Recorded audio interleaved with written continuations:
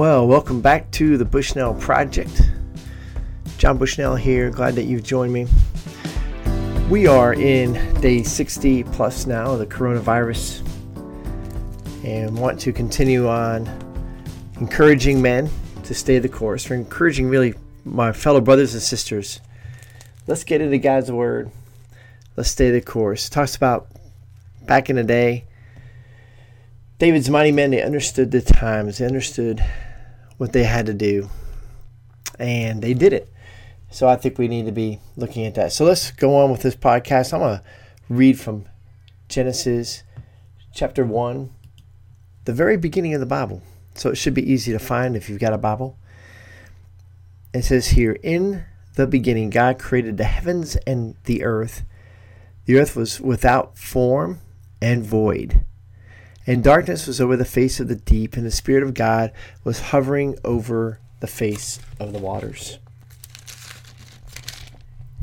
And God said, "Let there be light," and there was light. And God saw that the light was good, and God separated the light from the darkness.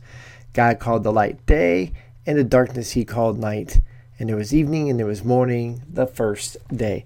Now there's all kinds of people that talk about what is all going on in there. But I like to keep things simple, and I'm kind of a simple guy. I'm not a theologian. And so a couple of things in light of today, what we're going through, and just to encourage men to rise up and be men, ladies to be ladies, for us adults to be the mature people in the room and in the building. And, we all have our moments. I had a moment even today that I'm not proud of. And just as we deal with different people in ministry, sometimes you get very, very frustrated because there seems to be no change whatsoever in their lives. And they say they're going to change. You say they want to change, but they don't. It's as if they really don't want to change. And that can be very, very frustrating. And sometimes my family feels that frustration. And I can only imagine what it must be like. Well, I can't imagine at all, actually, for God, who has given us everything we need to be the people he wants us to be, the people we ought to be, the people we can be, and yet we try things our own way. We do things our own way. We get wise in our own eyes. We get prideful, and we go after things that we ought not to go after.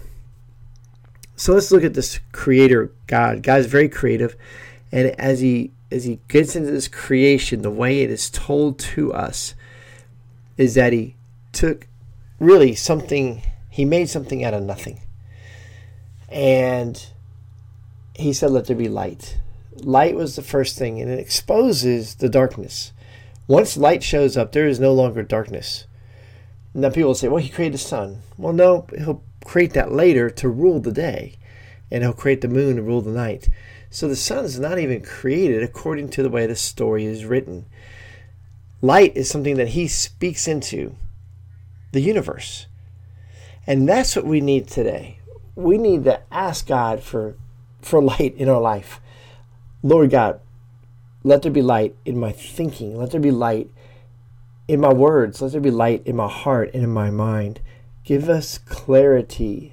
Give your body, the body of Christ, the church, clarity to move forward in these times. We are being affected worldwide by something. And in many places of the world, they have a lot less freedom than we do here in the United States.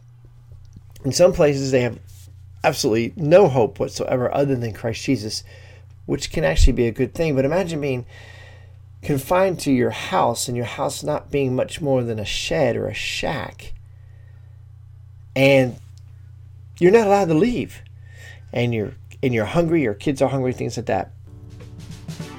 Christian men and women, the church, the body of Christ, we've got to rise up. We've got to cry out to God to help us reflect the light. Let's reflect the light. Let's get out there. Let's be world changers.